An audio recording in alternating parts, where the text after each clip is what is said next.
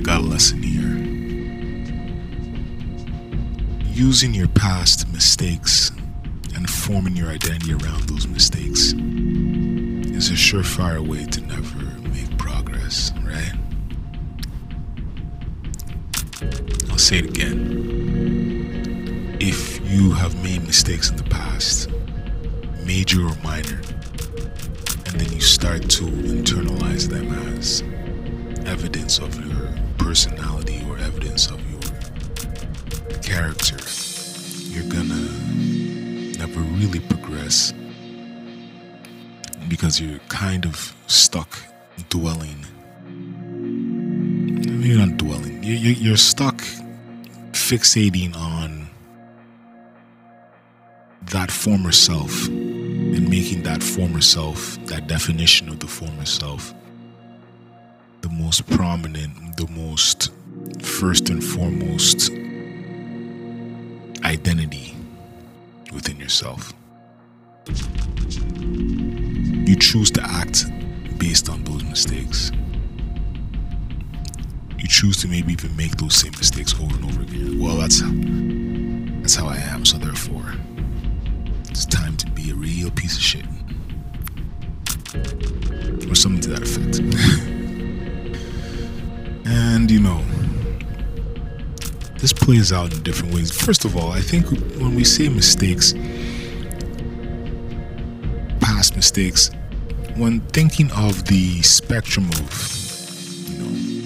things that you can do, real piece of shit things you can do, there's a spectrum, right? And then I guess the legal system steps in and assigns people punishment based on where those things fall on the spectrum. And there's other things that don't necessarily go so far into the legal realm, like cheating, for example. Right? So you know how some people are like, once a cheater, always a cheater. And those, people that cheat become, serial cheaters. Right? First of all, I think we're just in a time that it encourages I wouldn't say it encourages open relationships, but ever since online dating, I definitely don't look at dating the same, right? Like, are people really on Tinder dating one person or not swiping right? It just leads to, we're in a time that leads to multiple dating scenarios. Anyway, that's not where I'm trying to go with this. The point is, people who cheat, they form their identity around themselves. Maybe they don't even overtly state it. Maybe they just act on it and they don't really think about it, but it's usually tied to that, right?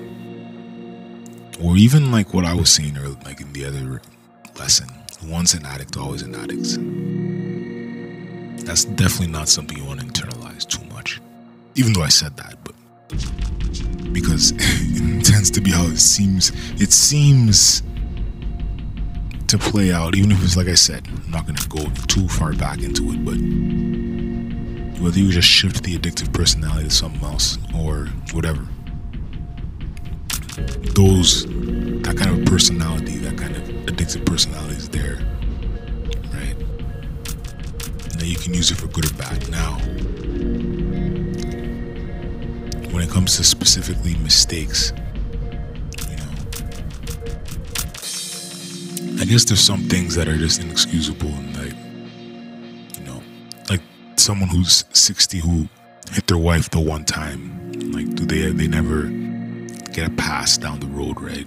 Well, okay, normal people don't. It seems like celebrities do. It seems like celebrities get away with it, right? It's like short of murder or child molestation, celebrities seem to be able to get away with many things. And their grievances their past transgressions don't even really become, well, okay, so the stories will always come up, but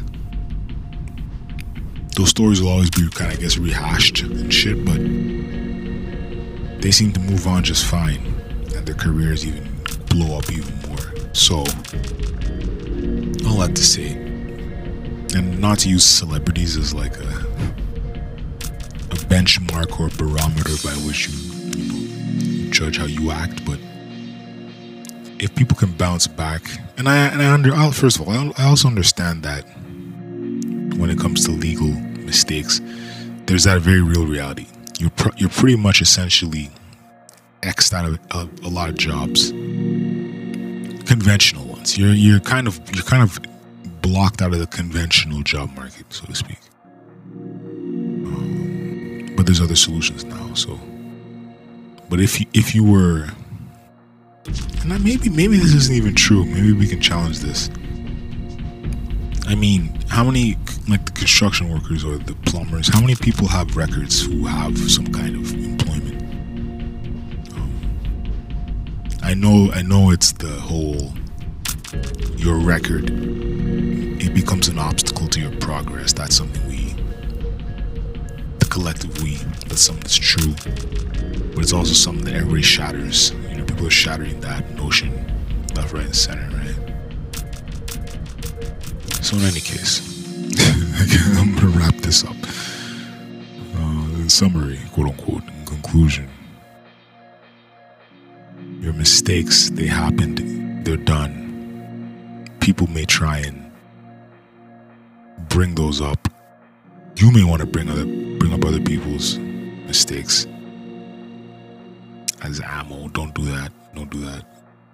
Don't let people use, well, I guess we're in a, like I'm saying, the war of words.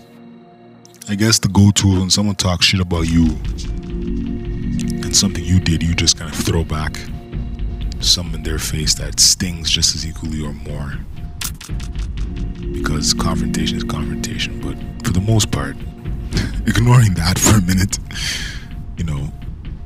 mistakes should not define people, especially if they don't fall on the super heinous end of the spectrum. Rebirth should be allowed. Rebirth. I'm trying to think of another word. There was no other word to use.